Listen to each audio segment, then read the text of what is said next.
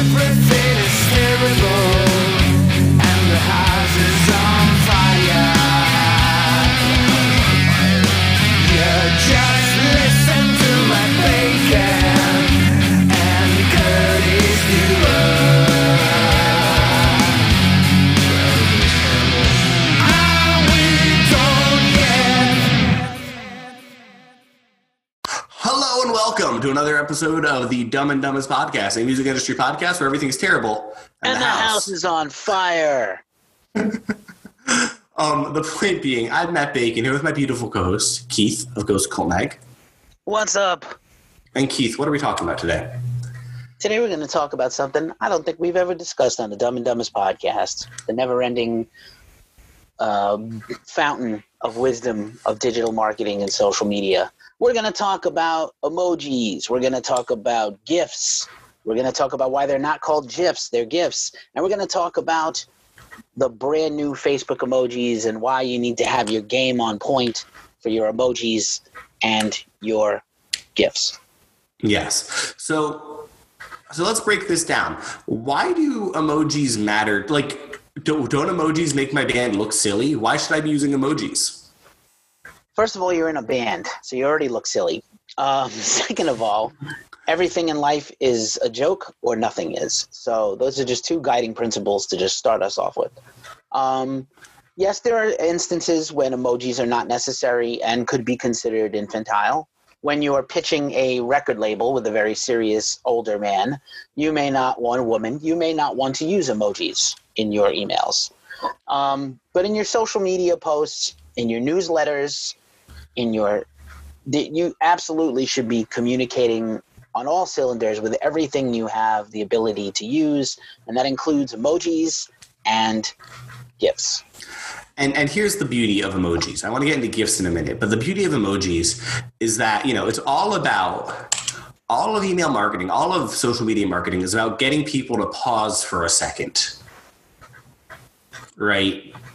It's about getting people to go, oh, wait, what? And getting them to click and read your content, Think about your inbox or your social media feeds, The emojis generally stick out because they're a different color than what you normally see in those places. They're a different shape. It's not just text, So it's something that's just going to resonate with a lot of people a lot more than, just another plain batch of text will. You know what I mean? And I think that is sort of the core formula behind it. Am I right, Keith? 100%. 100% right. And again, it's all about, and furthermore, emojis are, this is the word I can't use when Curtis is on the podcast because he's not very smart. Emojis are ideograms, and they show that you are part of a sort of culture, right? So they're showing yourself that you're part of the community as a whole because you're able to use this ideogram that communicates a lot more. Or rather a pictogram. A meme is an ideogram. You're using this pictogram that communicates more than a strong arm. It communicates, oh, we are, we're fun and can use emojis, and, it's almost like a piece of punctuation. You know how a question mark changes the flavor of a sentence. A little guitar emoji can do the same thing. Right, Keith? Yeah, right. You used ideograms. My word is going to be semiotics, which is the study of signs and symbols and how you interpret them. And so essentially, people numb out to reading nothing but text all the time. If your news feed is all text and a few photos, you become immune to whatever the messaging is over time. This is why people who just aimlessly scroll. Did I like that? I don't even remember, why did you laugh react at my thing when I said my cat Fluffy died? Well, that really sucks, dude. I don't know. I was in my bed just kind of aimlessly scrolling through my whole feed, and I guess I laugh reacted at the wrong thing. This is how you get in trouble. This is when those are bad. But in a way that they're good is when you use them to communicate ideas and communicate take the thing out of a sentence. I will use an example. Yesterday, once a week or twice a week on Twitter, I just ask my tweeps how everyone's doing. We're all in this pandemic bullshit. This is going on 2 months. People are starting to lose their shit if they haven't already. And I just like to check in and ask how people are doing. Yesterday, I said, just checking in to see how everybody's doing. Answer with an emoji or a GIF. And it went bananas. Now, I'm not saying like do this because I want attention and I want engagement. I do, but I was surprised. Even I was surprised at how much it took off. And people either did one or the other, not both. They listened to directions for a change. And it was really entertaining. And people were commenting on each other's. And if somebody was sad, other people went and did the hug react or sent them a gift that was like a hug or something. Other people were like, all stages of emotional duress can be expressed through these images, and happiness too. A few people were pretty happy. Actually, I was surprised. For some people, this pandemic has been just the right thing when they need it. I don't know how, but maybe it's their superpower. So. That's emojis. Emojis carry a lot of power. We're not going to do memes too much because we've done memes a bunch of times, and we probably could do another episode on memes by itself. But let's talk about what do you like about GIFs for a second, and what are some good ways to make use of them? Okay, so GIFs are interesting to me because again, it's that idea of like they're visually arresting. And they're fun, like people are charmed by GIFs, and you can find, and the Giphy library has so many weird and wonderful GIFs just as a part of the thing. You know what I mean? Like it's just a joy to like navigate and discover something weird to send to your friend and kind of gross them out or something. I kind of love that. I kind of love that about GIFs. I kind of love this idea of like, again, it's, and furthermore, because they tend to be a little bit more, I don't want to say slapdash, but like, they tend to be a little bit more fast pitched compared to a video. They can maybe catch the consumer's attention a little bit better than showing them a video might. Because again, video is great, but even that can be, people get tired of video, and finally, of course, kind of the looping nature of a GIF, I think makes it perfect for special types of content. Its impact is on repeat sometimes. The once by itself, oh, that's nice. But like 10 times in a row could be hilarious, or it could be too much. Yeah, but, I don't know if you have noticed this, because I think you don't. I don't know if you look at the Bloody Bacon blog after I publish it, but I put in a special GIF every week that relates to your topic. Sometimes it's on the nose and very, telegraphing very hard, and other times it's a little more obtuse because I like to be clever.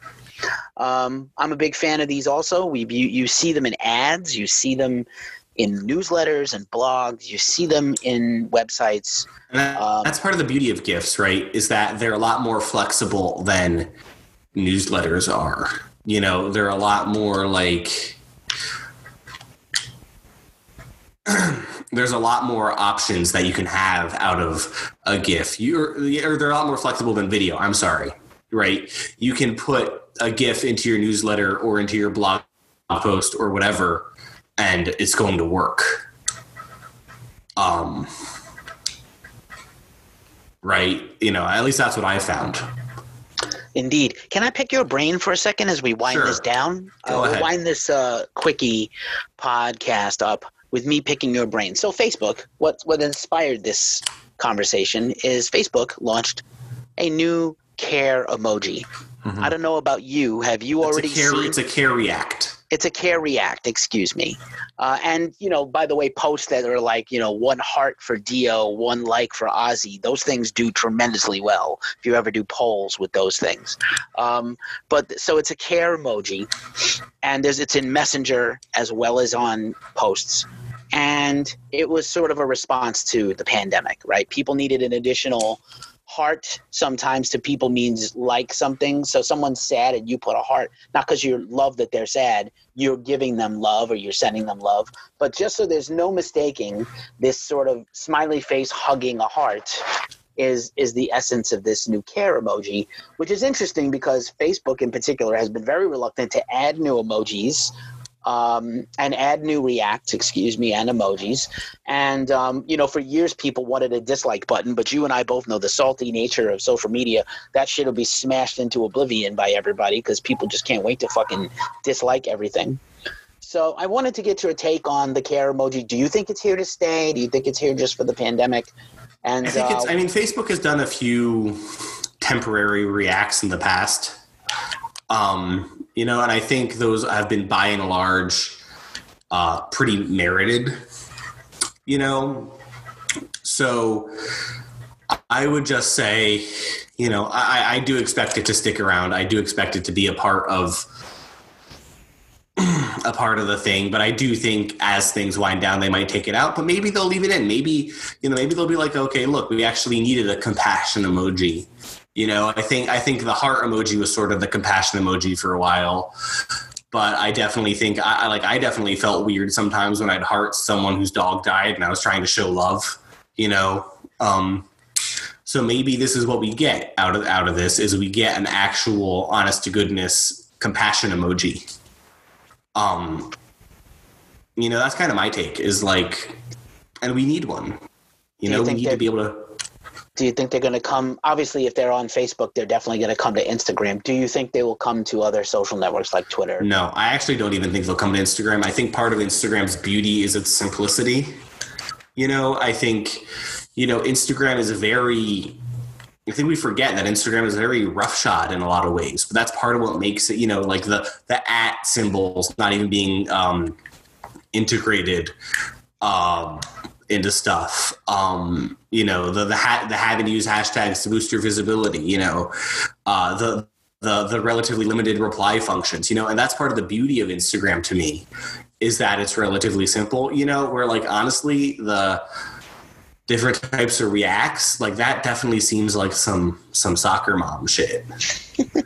Not that they're bad, but like, I just don't necessarily know if 19-year-olds are looking to do that. Very fair. The point being, using emojis is a really good way to get people to stop their thumbs from their incessant scrolling, and that's important. Similarly, using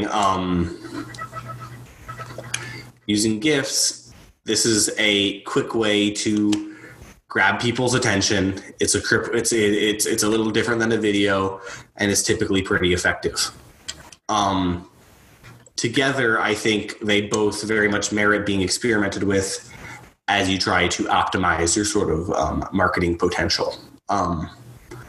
Would you say that about wraps her up there, Keefe? I think that about wraps her up there, Maddie. Well, there we go. This has been Dumb and Dumbest. You've been listening. Are we done yet?